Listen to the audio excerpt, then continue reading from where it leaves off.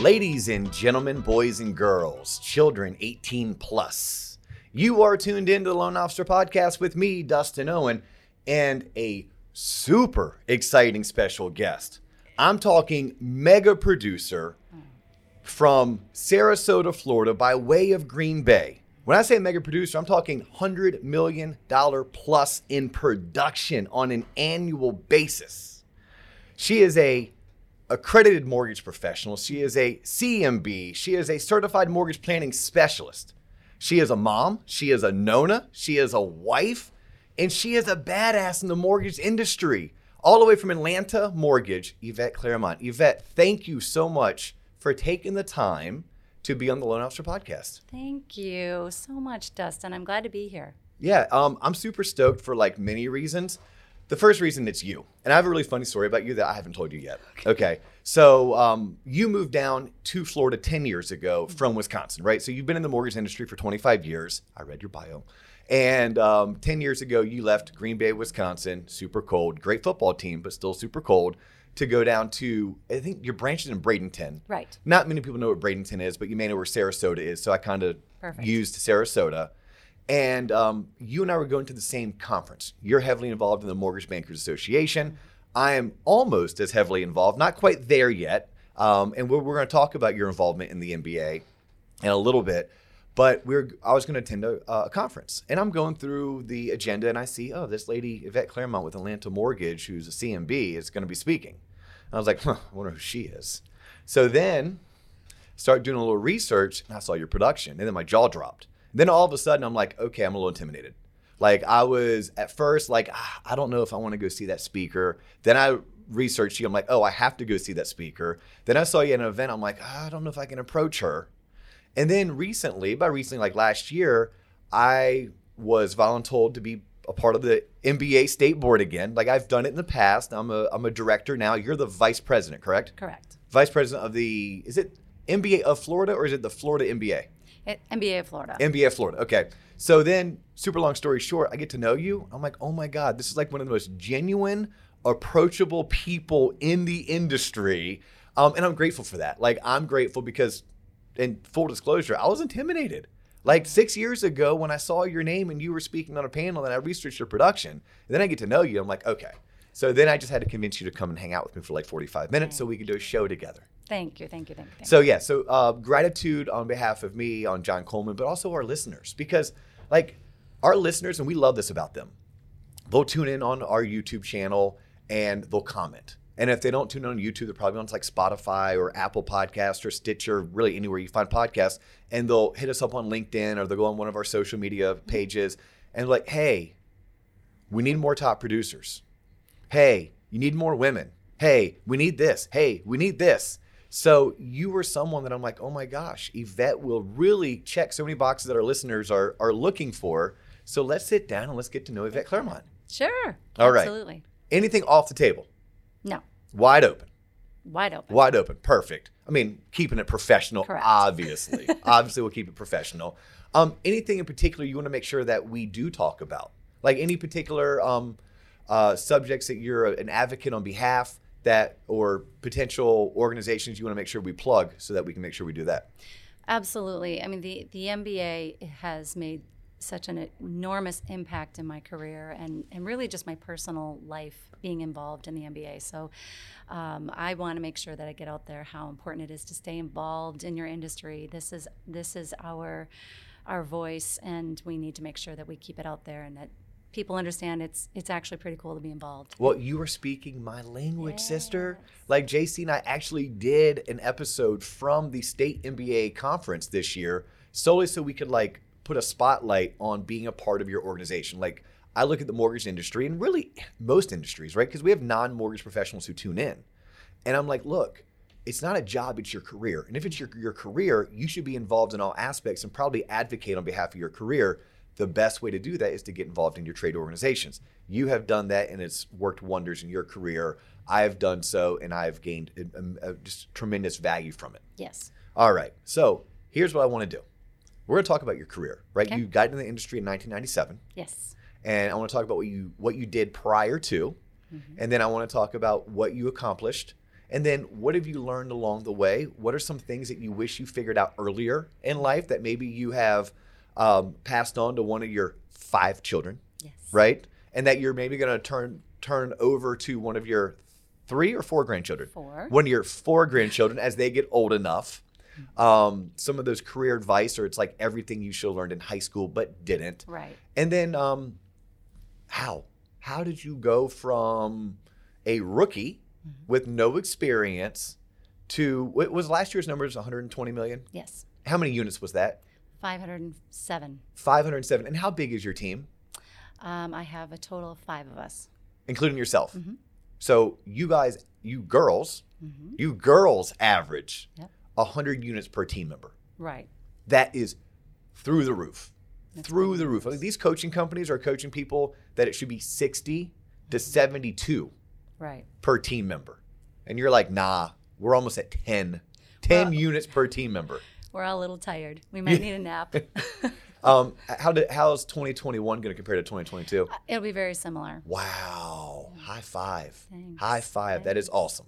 Okay, so how did you find your way into the mortgage industry? Did you like go to high school and enter into college? You're like, I'm going to be a mortgage banker. I thought I was going to be an MTV VJ. Actually. Did you really? I really wanted to be the next Martha Quinn. Oh, I could see that. I really did, and that's honestly what I thought I would do. I love music. I love the idea of the industry of the music business. But when I kind of got into it and started looking at it and studying it, I realized I liked the numbers. I liked putting together a deal. I liked, seeing how. How you could take a P&L and run it through to make sure that it was profitable. And I thought, I kind of just like the math, which is funny because in high school, hated math. Yes. I thought I did and that's a life lesson, is that I thought I didn't like math because I think oftentimes you're told you don't like math. Nobody likes math, especially females don't like math. So I thought I didn't. And then I realized I'm really good at it. I can see it. It's like a puzzle to me. I can just see the answer really easily, and I enjoyed that part of it. So I got into I was selling wine at the time because I needed to do something. So was salesy. that was your first real job? My first. But besides the while in school, yep. Out of curiosity, what did you do to try to become the next MTV VJ? Were you interning at radio stations, or were you? I was, and we had a radio station in our high school, and it's funny because if I'll have to send it to you, but I have. All these instructions on what to do to get free backstage passes and tickets to the concert and all these CD or cassettes at the time. Now I'm going to date myself. But I would get them from all these record labels. And I remember when I was in high school, I would keep calling them because I wanted them for our little high school radio station that we had. So I interviewed a couple different bands. It was really fun. It was pretty cool. I met Cheap Trick and the Bullet Boys and all these cool bands back then.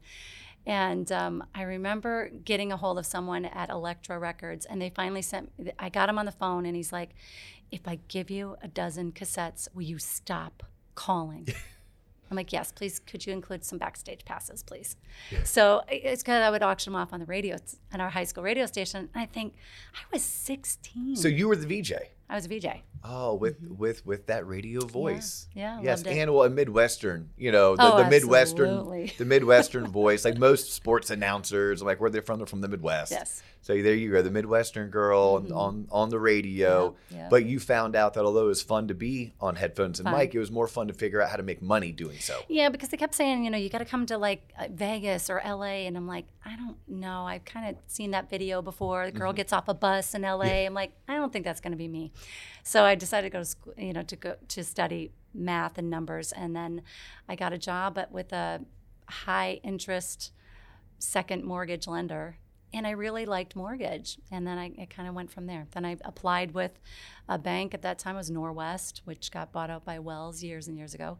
And I started with them, not knowing what I was doing. I had my pen, my paper, and out the door I went. So what came first, selling wine door to door? Yes. Or the subprime second mortgage company? The wine was first, and I learned a lot about people. Because you sold wine door to door, and we don't need to go down this rabbit hole because I'm sure it would be super fun. Yeah. But it'd also take up all the time we have allotted for today. Yes. But you sold wine door to door for a year. Yes. to, I'm assuming, affluent people, upper middle class? Yep, exactly, Okay. exactly. What did that experience teach you? It taught me how to be confident in talking to anyone, that it didn't matter what their background was, that everyone's pretty much the same. People like good wine. Whether you are coming from an affluent family or you're someone who's not really sure, you still just want to learn and you want to enjoy time with your family and have a good glass of wine. Were you a wine connoisseur before that? Like Not at 21, really, 22? no. Yeah, so I You're was probably still 21. drinking box wine. I was definitely drinking box I wine. was drinking Boone's Farm. You were probably a step above that, but it was still out of a box. It was, yes, definitely. But did you become a wine connoisseur because of that job? Yes. So are you're into wine now? I'm into wine now. Red or white? It depends. Okay. Yeah. Okay, it so depends you on, yeah, truly like you have your Riesling for your dessert wine, and you have your white if it's with this. You got it. White with fish, red with steak. Yes. Right? Okay. But I truly, I think you just drink what you like to drink. Okay. Yes. Very cool. So first job in the mortgage industry. This is your first step towards your career in the Right. mortgage industry. It was with a company who's now not around, but Right. for the most part, Wells Fargo absorbed them. Correct. You're a rookie loan officer, and you were Yes. how old? 23. 23. Okay. And I'm sure they just provided you a ton of leads and said, here you go, sister, start making phone calls. No. Okay. Okay. No leads. So walk us through that. Training? You know, I had a really good mentor Okay. who saw something in me, which I feel very blessed and lucky for. And so he hired me with, just my experience of doing second mortgages with a high interest lender at that time. I did that for about a year. And So I'm going to pause you right there because Sure. that's really cool. So out of school, when Yes. you realized you weren't going to be the next Martha Quinn, right. you sold door-to-door wine. Yes. Okay. You had a year sales experience. Right. That's it. You then parlayed that into a position in the mortgage industry-esque, like a Right. sales job, but you weren't the type of MLO that you are today. Correct. You weren't the type of MLO that we coach and preach on this show, but you were at least working in finance, and you were Yeah. helping people probably do some debt consolidation by utilizing their equity, but Exactly. you were selling high interest second mortgages. Right. But it was my entry into the finance, world that I didn't have any experience in yet. So I had to dip my toes in. Yes. So that's where I did. Yes. Someone was willing to give you a chance. Right. It might have not been your forever career opportunity, but it was the best opportunity you had afforded to you that would let you get to where you want to go. Exactly. I think that's paramount for anyone to know, especially the younger professionals who are tuning in. Like, you're not necessarily going to find your forever job out of the gate. You may have to take a job selling something door to door just to get sales experience. Agreed. We've had a guest on, his name is Rob Farragher, and that was advice Rob Farragher got early on out of college. He had to go sell timeshare. He Right. sold timeshare for Marriott for 3 years. He knew that's not what he wanted to do for a career. Today he's one of the top financial advisors in the 401k industry. Sure. But he couldn't get that opportunity Right. to break in without sales experience. Well, and you learn, just time management. You learn organizational skills. You learn, what it means to drive from this part of the city to this part of the city, how much time you need, what you need to allocate. I mean, there's so many pieces to sales that you learn in those early jobs that I've taken with me throughout my entire career. So that's building your basement. I built my basement. That's awesome. Yeah, we don't have basements in Florida, I but the know. rest of the See, I'm country from does. the north. It's Yes. all right. I mean, we're just this one Your small foundation, state. your Yes, your foundation. foundation. Yes. All right, so you're at Wells. Mm-hmm. It's your third professional opportunity, your third professional career choice. Correct. And you found a mentor, something we talk about all the time. It's imperative. So important. Someone who saw something in you and believed in you. Mm-hmm. And then what did the next 12 or 24 months look like for you as you started launching your career? I had the 4155, which is the FHA manual at that time, and I had the Conventional Loan Standards manual printed, and I read them cover to cover. That's thousands of pages. I mean, they're like this thick. Yeah, you killed 3 trees doing I that. did. Yeah. I did. But it to me, knowledge is power. Mm-hmm. It gave me confidence. So when someone asked me a question, I could answer it Mm-hmm. because I knew where, I learned research very, very early on that was so important in mortgage. You have to be a really good paralegal. Yes. You do. You have to be really good at research. And, that was something my mentor taught me, as well. He pretty much just handed me the books and said, here, this is the best way to start is know your product. know what you've got in front of you, so you can learn how to to help your clients. And at that point, I was in a bank situation, so I did sit inside of a bank. We didn't have a separate mortgage department. We actually had our own. I had my own little office inside the bank. And I got to know the personal banker really well, and I learned how you reciprocate referrals, and learned that mortgage is all-encompassing part of your financial plan. So it was very easy, to grow that. It's like putting out breadcrumbs. You just put them out, and eventually the business comes. But I did it in a way that I was very direct in my plan with what I wanted. I wanted to grow it, but I did know that it wasn't going to come immediate. It wasn't going. I thought it wouldn't come really quickly. In my case, it did, but I think it was just, I had a lot of tenacity, and I really like to talk. So It was really easy to find people to just say, hey, let's have a conversation about your finances. And people like to talk about it. Okay, so what type of lead generation were you doing? Obviously, you had the benefit of working for a bank, Yep. Which I'll tell anyone who's willing to listen, that's a good starting ground for a lot of people. It was good for me. And you and I both know people who've been doing it for 20, 30 years. They made a career out of it. Right. Some of us may start there, but then realize, hey, you know what? There may be better once I've developed my following. Mm-hmm. So you leveraged what you had, which was you had an opportunity to make relationships with private bankers. Mm-hmm. But those private bankers have other loan officers they can refer. Right. They don't have to refer you. You made sure that they did. Right. By providing value to them. Did you also go out and start immediately developing relationships with realtors and builders? Yes. Okay. And I did that. Now, I know there's different schools of thought on this, but at that time, I always attended my closings. I was always there for a couple of reasons. One, I wanted to make sure that I was gaining that strong relationship with my clients, but also usually certainly the selling agent was there, but many times the listing agent was there. At least that's how it was when I first got started. So being able to have a conversation with them and say, look how smoothly this went, who do you know next that is thinking about buying a home that you could feel comfortable sending to me, and I'll take good care of them for you. And just having that conversation, and really honestly was asking for the business. It's funny that a lot of people are like, well, I go to all these events and I don't get business. Or I go and I talk to agents and I bring them donuts, or I do this, and I never believed in that. But did you ask? Who do you know next that is just like this buyer that wants to also buy a home that you can refer to me? It's very simple language that you have to get really comfortable with. And I always looked at it like I have a unique service offering that no one else can offer except me. If I believe that, and I can teach that and explain that to someone else, then they're going to feel like, oh, wow, she really does know what she's talking about. I love that. We said that again about your unique. You have a unique. Would you repeat that? Unique service offering. That only I can offer. That only you can offer. Mm-hmm. How true is that for all of us? Right. There's only one of us. There's only one. There's only one Yvette. There's only one Dia. There's only one John Coleman. Yes. Yeah. So no one else can offer it No. the exact way that I do. So you're telling the truth. You're telling the whole truth. Yes. Just by using those words. I have a unique service offering that only I can offer. Yes, there's products that we all can offer. Yes. But the delivery of that product is what makes you different.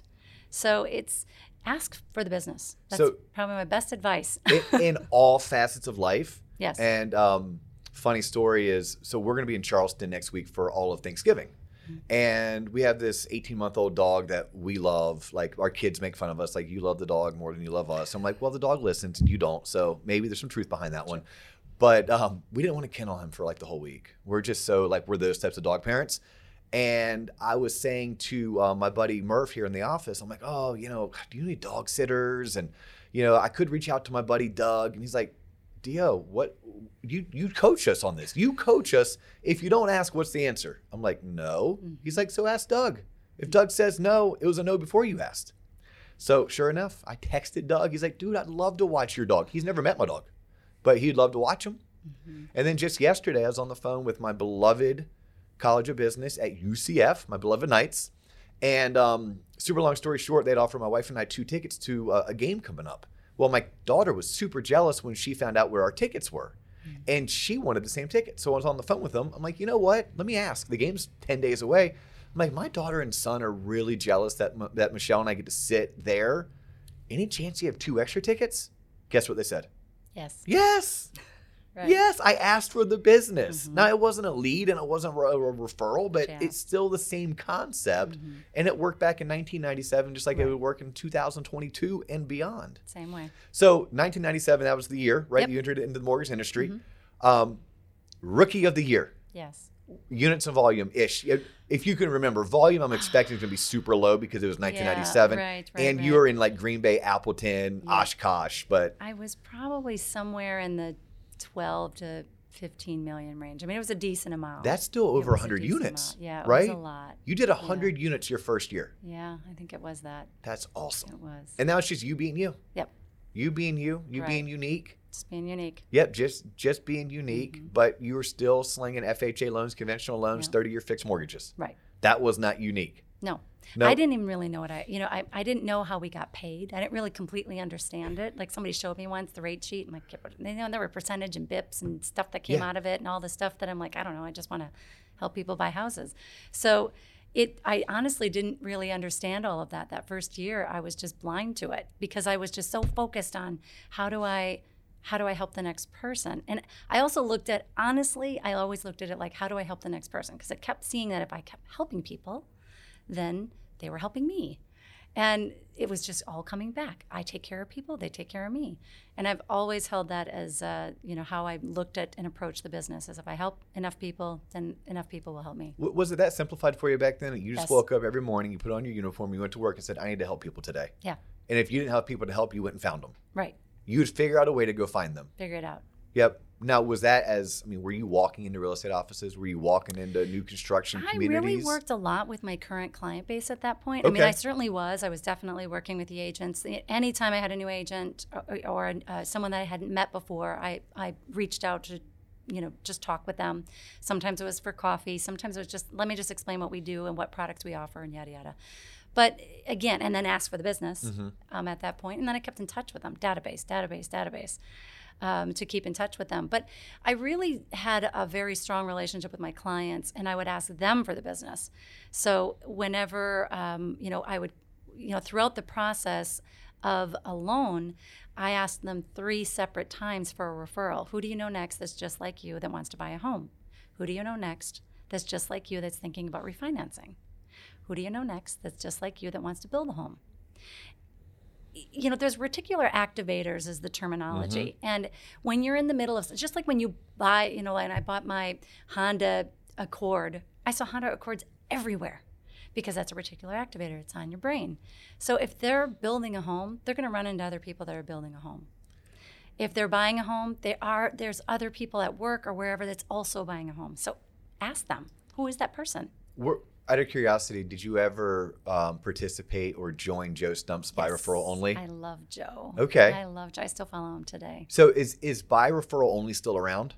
Yes, in a way. He has it. It's changed from what it was back in the day, which I totally miss. Joe, if you're out there, please do another main event. I miss it. But it definitely gave me a very strong base in how I approach business, which. He's a phenomenal coach. Okay, so will you spell Stump for me? STUMPF. STUMPF. Joe Stump. Ladies and gentlemen, look that up. Yes. I pimp out a lot of things on this show, things that I believe in, right? I pimp out Zenix. So good. I pimp out Renee Rodriguez, Dave Savage and Mortgage Coach, Barry Habib and MBS Highway, and if not Barry, then check out Dan Rowage with Rate Watch. Perfect. There are all of these fantastic resources. Right. Some you have to pay for, but it's a nominal fee. It'll make you a better professional. I have never talked about Joe Stump and By Referral Only. I've talked about the core, and what minimal people know about the core is that Rick Ruby, the founder of the core, started with Joe at By Referral Only. That's right. Right, so there's a lineage, just kind of like the Bill Belichick coaching tree. It really is. And it starts with Joe Stump. So check that out, because Yvette, I'm listening to you talk. I'm like, she must be By Referral Only. And I think you have to be a little bit OG to understand what By Referral Only. But yes, it's like, how do you turn 1 lead into 5? Right. How do you create clients for life? All the things that we talk about, it originated there. And I'm assuming 25 years later, you and your team still follow those principles. Absolutely. That'd be my assumption. Yep. All right. So looking back, is there anything that you wish you knew or understood better at 23, 24 that if you could go back in time, you're like, oh my goodness, I could cut off years of learning. Of pain. Yeah, of pain. I think that the journey is, for me has been really wonderful. I think that there's been some pains. I lived through the crash. I mean, that was tough. It was dark, and it's funny because now I speak with people now, and they're like, "Oh yeah, I was in the mortgage business back then." And you're like, "No, you weren't." Well, you weren't if you're out, because you really weren't all the way in it. You weren't invested in it, and I was so invested in it, and I wanted to make it better, and I wanted to make the industry better, and so there's things that have come up throughout the years that I wish I didn't have to have gone through, but all of them are the collective experiences that have made me who I am today. I would probably say as I've grown and as my team has expanded, it would have been nice to have, to know a little bit more about how you can really manage a team while you're still a producer. That's tough. Man, for those of you out there that are managing a team and a high producer, I give you props, because it's a tough thing, because you have to quickly put on your hat of being a manager, and then you have to put on your hat of being a salesperson, and then also now you're HR, and now it's a lot of moving parts, and I feel like I've got plates spinning off of my nose some days. But how could you learn from it? I think experience teaches you that. But if I could say what I could go back and learn is maybe had some other coaches that could have helped me through that process, just to make it a little bit easier with adding the right people at the right time, and not always, not always feeling like, okay, now I have to get someone right now. This one looks good. Let's get this person in, because that doesn't always work. No, and that is unfortunate for many people. And you manage a mega team. Mm-hmm. There's people who maybe don't produce at your level, but then they have 5 or 6 loan officers that all produce. They have to manage them, and very few of us went to school for management. But more importantly, just because you go to school for something, you honestly don't know anything about it. Need you need 2 or 3 years experience. Yeah. You have, oh my gosh, who's the curly hair author that I'm absolutely in love with right now, who wrote 5 or 6 bestsellers. He was just a speaker at the MBA conference. Malcolm Gladwell, right? Malcolm Gladwell does research and talks about, 10,000 hours. But like, we as mortgage professionals, what do we do when we're growing a team to become good managers? What books are we reading? Are we picking up a Peter Drucker book? Are we picking up a John Maxwell book to learn about how to become better managers, better leaders? Right. Are we attending conferences? Do we have a coach? What over your past 25 years, how often have you been coached? Are you currently coached? Yes. You're currently coached. You always should have a coach. I think in a lot of ways a coach is kind of like your mental therapist in a lot of ways, because sometimes, when I've had different coaches throughout the years. Certainly I worked with by referral only, and they're coaching for a very, very long time. But I've had individual coaches. Some are just business coaches. I've had some mortgage coaches, but whoever you choose, just have a coach. It doesn't matter. You need someone there that's kind of that person on your shoulder to help you with your goals, or to say, well, no, hold on a minute. Last time we met, you said this was your goal, but now you're saying that you want to go this route, which is completely opposite of what you said last week. Because sometimes we think we know what path we want to go down, and we start to go down it, and then we realize, no, that wasn't it. And that's okay. Having a coach there to help you say, okay, let's rewind this. We don't want to go down that way. That's fine. You thought you did. We set a structure up for that, but that's not what you want. That's okay. You need that person. So I think that invest in yourself and hire a coach. And also, your coach can change from time to time. I've changed coaches probably, at least, 10 times over 25 years. It's just, I've had different coaches for different things. So don't be afraid of that either. If you're stuck with one coach and you feel like you're not moving forward, then it's okay to find somebody else that maybe can help you with a different level of where you want to improve. Yeah, a term that I love is academic inbreeding.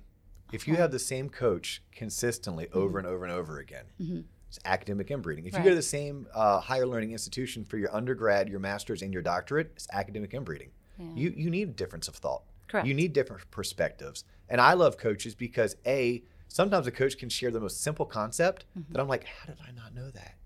And a lot of times they might have just swiped it and adapted it from another person across the country that they coach, but it correlates to what I'm doing, and it's going to help me. And sometimes it's my BS meter. Right. Like, they're going to call BS on me, and be like, hey, give me the kick in the pants that I need, and that's what I'm paying for. Right. With a coach. So I haven't met a top producer, let alone a mega producer such as yourself. And by the way, I coined that today. I figured I've had a lot of top producers on the show, but a mega producer is someone who does over 100 million. Yes. Right. So you're a mega producer. In January, I think I'm going to try to sit down with 5 mega producers and do like 5 questions with 5 megas over 45 minutes. Like give everyone their 9 minutes and crank it through. Cool. So like this is really cool that we get to learn from you and hear more about your journey. I have a couple more questions as it pertains to mortgage side of things. Sure. Then I do want to talk about something we're both passionate about, and that's being involved in your industry. And then maybe give you an opportunity to give just some motherly advice. I really look at what we do for a living. And Dave Savage actually helped me put a firmer grasp on this concept. Like what we do is so impactful to the betterment of our society as loan officers. Right. Right? Like we get to talk to all people. Financial advisors only talk to wealthy people. At the end of the day, if you don't have $100,000 in assets, they probably don't want to talk to you. Right. We talk to if you have $5,000 in assets, right? So we have the most opportunity to give impact. So I like to look towards my loan officer friends to say, hey, what do you wish was taught to you in high school? What do you wish was being talked about at your dinner table? That because of this industry and because of not having it, you made sure that it was talked about at your dinner table, right, with one of your 5 children. Okay, but we'll maybe end with that one. Sure. But what I do want to ask of you, any particular turning points in your 25-year mortgage career? Like you did 100 units your first year. That's like amazing, and that's top 1%.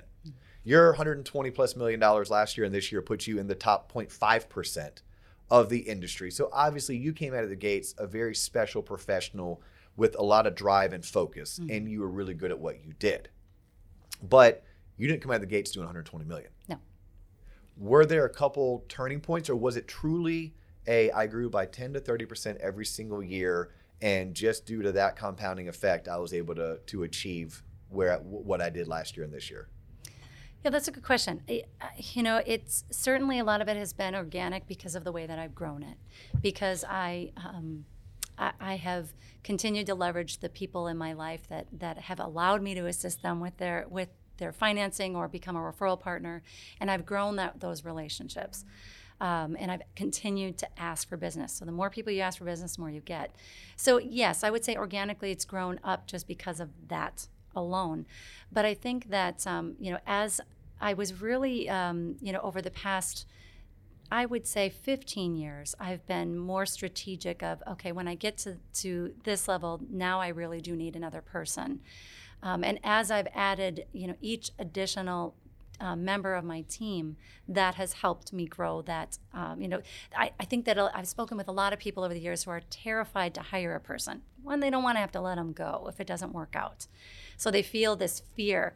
And I'm like, you just have to take the leap. You have to believe in yourself and believe that you are choosing that right person to help you, take it to the next level, or maybe just give yourself less hours that if you have to determine what your goal is. Do you want less hours or do you want more volume?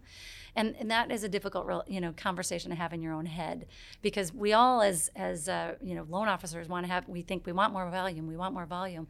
Well, now I'm at a point where I'm like, I kind of would like more time. Yes. So my next hire will be for that.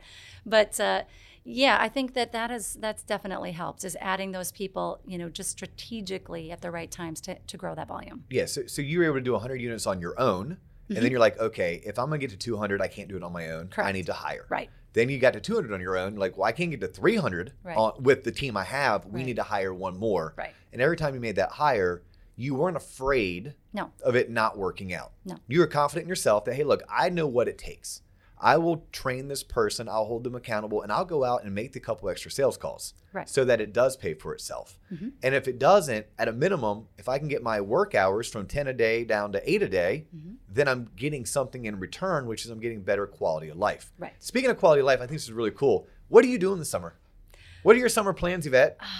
Well, I'm planning, we have a trip where we spend a month in Budapest. A month in Budapest while also working? Or are you going to take some time off? I'll take some time off. But you'll take your computer Yes. All 5 of your monitors, your HP 12C. Right. Like you're going to take your phone. Yep. Everything's going to go with you. Yes. But you and your husband are going to live in Budapest for a month. Yeah, we had done that before. I did that in 2019 and spent a month in Croatia and worked very, very well from there, and actually had a pretty big monster month that month. And it worked out well.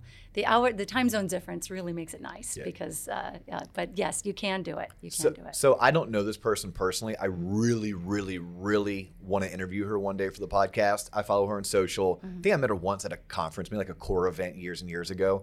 But there's a professional who's out of like Reno, Nevada. Her name is Shayla Gifford. Oh, yeah. And Shayla's a monster. She's If you're monster. a mega, she's a monster producer. Yeah, she is. And just a really awesome person, it seems like. And she and her family have been like living in Spain. Yeah. Like just, hey, peace out. Right. Peace out. We're going to Spain. I think they came back and then Instagram has her living somewhere else overseas.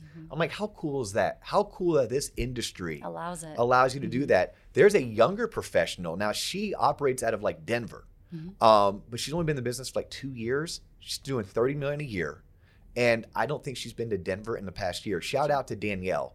Danielle's a listener, and I've connected with her through the show, and she has figured out a way that she is traveling South America with a group, but yet still originating at a very high level. I would have never thought this to be possible 5 years ago. Yet you and Danielle and Shayla are like, nah, you can do this. You just have to be a really strong communicator and really strict with your schedule, and make sure that you're honest with people of what kind of time you can give them. It does work. You just have to plan for it. Now, anyone tuning in, I do not suggest or advise this until you've been in the business for 2 years. I think it's imperative that you're going into the office, especially when you're a rookie and you haven't printed out the 4000.1 or the Fannie Mae selling guide. You haven't read them back and forth. By the way, Dawn Hoffman, who we had on the show like a week or two ago, that's how she learned the VA handbook. Yeah. Or she learned VA by printing out the VA handbook. And said it took her 3 weeks, but she read it. There's something that helps you being tactile, holding that paper, turning the page, scribbling on it, highlighting it.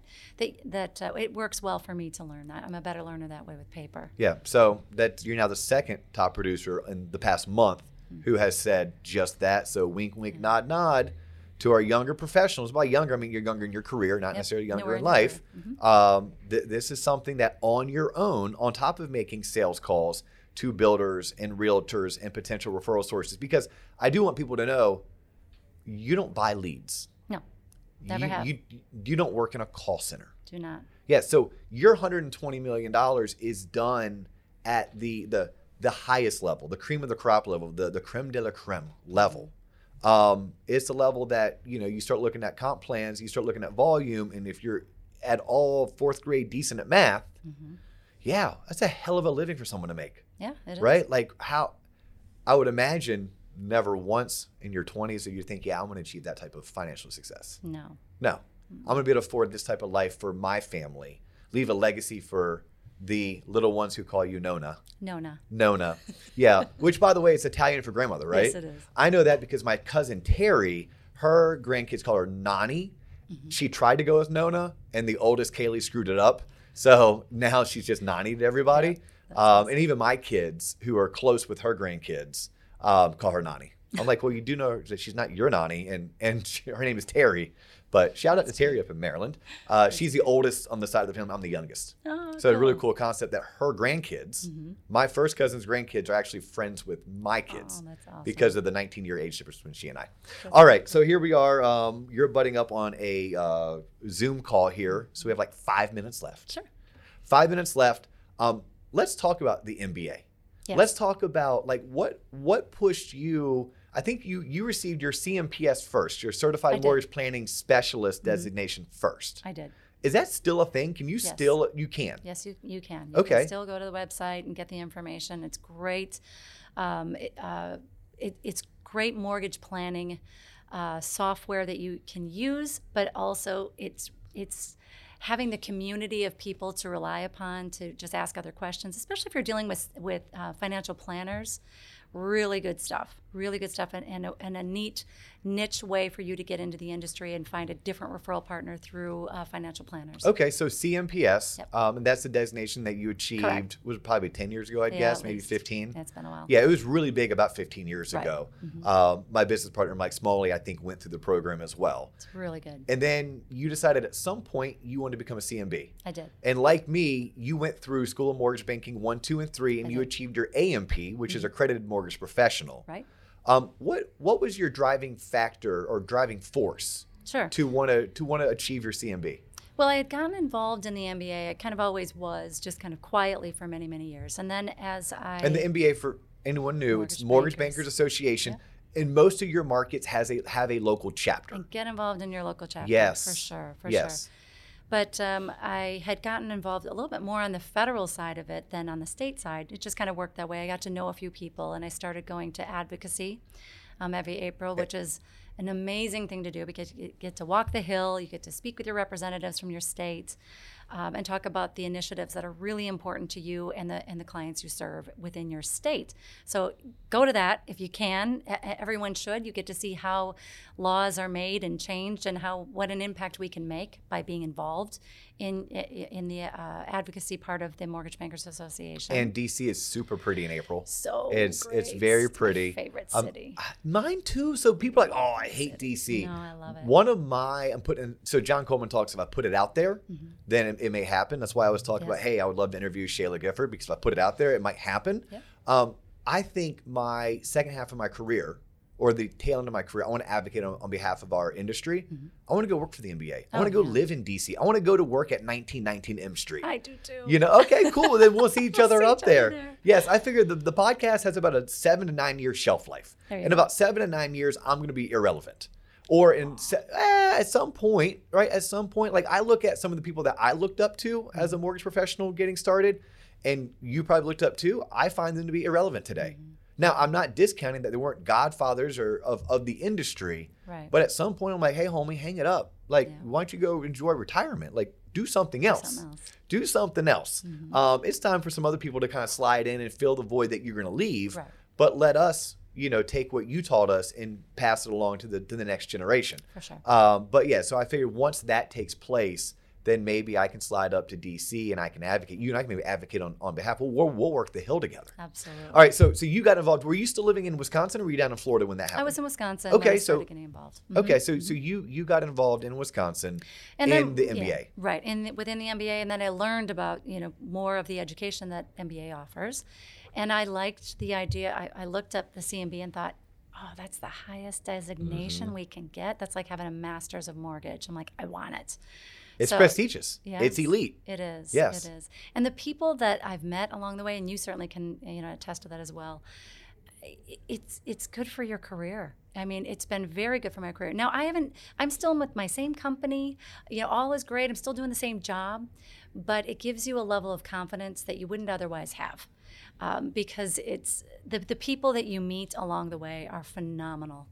We have some incredible people in our industry, and we make an enormous impact with what we do in the United States with the financial well-being of our country. Well, correct. We make an impact. Yeah, housing makes up like 25% of our economy. So you Like- should know what you're doing. Yes. Yes, you it's not a job, people, it's a career. It's a career. And that if it's a career, you need to be an advocate. You need to be Yes. involved in your trade organization. This is really any industry. I mean, my buddy Charlie the dentist is involved Right. in his particular industry. He sits on boards, he attends conferences. Same thing for my buddy Steve, who's a chartered financial analyst. Like Steve is the head of the what's chartered CFA of Orlando Society, right? Like he's involved because he understands that his voice needs to be heard It does. in order to push things along properly. Our voice as mortgage professionals need to be heard. We need to advocate. We need to be involved in our political action committees because our Congress people and our senators, they don't know mortgage. They don't know it. No, and they don't- can't. No, They it's can't. not. That's not their gig. But if they're going to create laws that impact the mortgage industry or the housing, they should hear from people like us. Right. I'm assuming, obtaining your CMB helped you say, hey, look, now when I advocate, I understand the full gambit Absolutely. of this industry. Because you and I are similar. Like, I was once an awesome loan officer. Then I was a good branch manager. Then I was a really good regional. But that's only one silo of 6. Right. And if I ever wanted to run a mortgage company, which ultimately, like when people said, well, why'd you get your CMB? It was, well, I was being floated opportunities to potentially be a CEO of a mortgage company. Mm-hmm. And I felt like I couldn't hold the right conversations in certain boardrooms because I didn't have the right experience. Right. Now, I wasn't going to rewind my career 10 years and go start a mortgage company so I could learn all of that from the ground floor up. Mm-hmm. Right? I'd kind of got to a point in my career, I'm like, I don't have that energy any longer. But what I could do is I could suck it up. I could try to become elite, go through a 2-year program, become a CMB, which, as you said, is like a master's program for a mortgage professional, at which point now put me in any boardroom. Right. Any boardroom, and I feel like I can hold my own and I understand what compliance is talking about, what secondary is talking about, what servicing is talking about. And you did the same thing. And I think a lot of that, which came first, your passion for advocacy mm-hmm. or you obtaining your CMB? Advocacy first. So your passion for advocacy drove you to become a CMB because you can advocate better with the more knowledge. Absolutely. So let's talk about the advocacy, because mm-hmm. you were on the board of MORPAC, or? Yep, I was on the committee. The committee. Mm-hmm. What does MORPAC stand for anyone who doesn't know? That is the Mortgage Political Action Committee. Okay. And how much does it cost to join MORPAC? Nothing. $0. Okay. It's my favorite cost. Mm-hmm. It's free. Right. Okay. So if you're in the mortgage industry, if you're thinking about joining the mortgage industry, mm-hmm. please join MORPAC. Yep, MORPAC and the Mortgage Action Alliance. MA. So MA. Yep. So in the Mortgage Action Alliance, that is the grassroots effort to just get information out to all mortgage professionals. You can get it on your app, so you can go to your app store and put in MA or Mortgage Action Alliance, or MAA. And you can download that app for free. You will then get alerts of anything that, one, you should know about within your state. So you can immediately from that app make a note to your representative of how you feel about that particular comment or bill that's coming up. So it gives you immediate access from your phone to your representative in your state. I mean, that's phenomenal. Then you have MORPAC, which is the Political Action Committee. Again, you do not have to, pay anything. However, contributions are what makes the world go round. Yes. So definitely get involved. Give what you can give. The mortgage industry has given to you. Give back to the mortgage industry and make sure that we have a seat at the table. So important that we have that seat at the table. And that's what's important when you're looking at the number of senators, mm-hmm. right? The number of House of Representatives. I think it's 435 in the House. Yeah. I think it's 50 or 100 in the Senate. Right. And we, as the industry, we need to donate to their campaigns. We need to make sure that the people who are mortgage friendly are being elected. Yes. And we also need to have access to those people when they're trying to pass certain legislation that may not be good for the consumer. It's mm-hmm. on us to protect the consumer. Right. And we need money to do so. Absolutely. Right. So if you're appreciative of Yvette taking the time out of her day, right? Like just figure out a normal comp plan times $120 million in volume. Okay, think about what her hourly is worth. And she just came and spent an hour with us for free, not paying her to do so. No. And if you ever want to say thank you for that, on behalf of Yvette, get involved, but donate, whether it's $5 or $25. Right.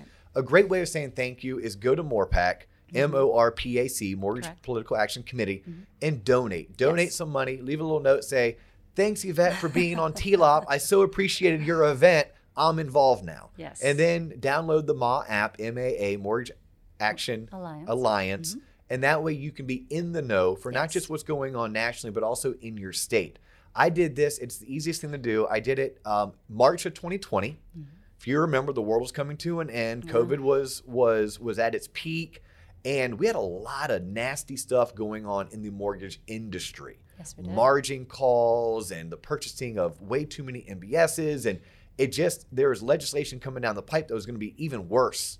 And we all collectively, as a group of professionals from Spokane to Key West and everywhere in between, mm-hmm. we united. Yeah, we did. Took me 15 minutes. I did it from the makeshift office that we put together in my guest bedroom, right? Because my son was in the office, my daughter was in the loft, and I was in the guest bedroom. My wife was in the kitchen. That was March of 2020. Yep. And I was able to email Senator Rick Scott, Senator Marco Rubio, and Congresswoman Stephanie Murphy in a matter of 12 minutes. Right. Like 12 minutes. And the only backlash is I now get emails. Yes, you will. Every single week from Stephanie Murphy, Marco Rubio, and Rick Scott. But it's pretty impressive when they reach out to you because you've met them and you've reached out to them, and they ask a question on how it's impacting your local community, and that your answer makes an impact. That's amazing. Well, and that's what you gain from going to DC in April for the for advocacy. For advocacy, right? Yeah. It's a really cool event. That was probably one of the best compliments I received. I just finished my CMB orals, which again, the CMB, it's like you have a written exam that's 4 hours, and then if you pass that, which not everyone passes it first time, but if you pass that, you're then allowed, quote unquote, to then go do an hour-long oral exam in front of a panel of 3 other CMBs. Right. And the best compliment I've probably received in the past 5 years is they said to me, and I say best because it resonates with who I want to be. They're like, we are so happy that we have you sitting next to Marco Rubio on a plane, and it's going to be you that has an opportunity to tell Marco what's up with the mortgage industry. And I was like, wow, that was powerful. Those 2 years of studying were definitely worth it. It's a powerful thing to do. I think that was definitely one of the highest honors of my career was that moment of passing that oral exam. Yes, but you didn't have to go graduate missing your front tooth. Oh no, I didn't. I had all my teeth. Yeah, that was a whole separate episode. We talked about that already.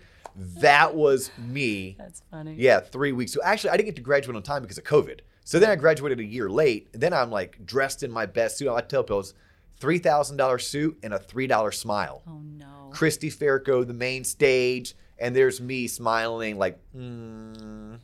That's awful. But you still got it. Hey, that's okay. I persevered. I got through. All right, so let me ask you this. Last question. Yes. Everything you should have learned in high school but didn't. What is one thing that you wish was taught at the high school level that you as a parent made sure that because it's not, and maybe like in my case, it wasn't even talked about at the dinner table. So I make sure that my children have heard this. I mean, they probably tuned me out, but they've heard it. And I make sure anyone who's willing to listen hears it. What's something that you're maybe passionate about that you wish was taught at that level? Credit card economics. Credit card economics. In 30 seconds or less, what does that mean to you? That means to me that if you are going to buy that Best Buy laptop on credit, that looks like it's free financing, and that after your 9 months of no payments, that you allow it to go into repayment for you for 36 easy payments of $30 a piece. That laptop, by the time you're done paying for it, now at this stage you're in 4.5 years into it, is broken. You probably lost it somewhere, and you're still making payments on it. This is a bad idea, and we see it every single day. And any loan officer can look at a credit report and say, "Oh Lord, what did you buy a Best Buy laptop years ago? Now they stop paying for it, and the pain of what buying that laptop on credit will do for you. Save up for your laptops." Yes. Save up for laptops, save up for Ann Taylor, save up for your furniture. Fill in the blank. Yeah, fill in the blank. Okay, awesome. Yeah. Yvette, thank you so much. If people wanted to find you, how do you like to be found? What's your preferred method of contact information that we could share?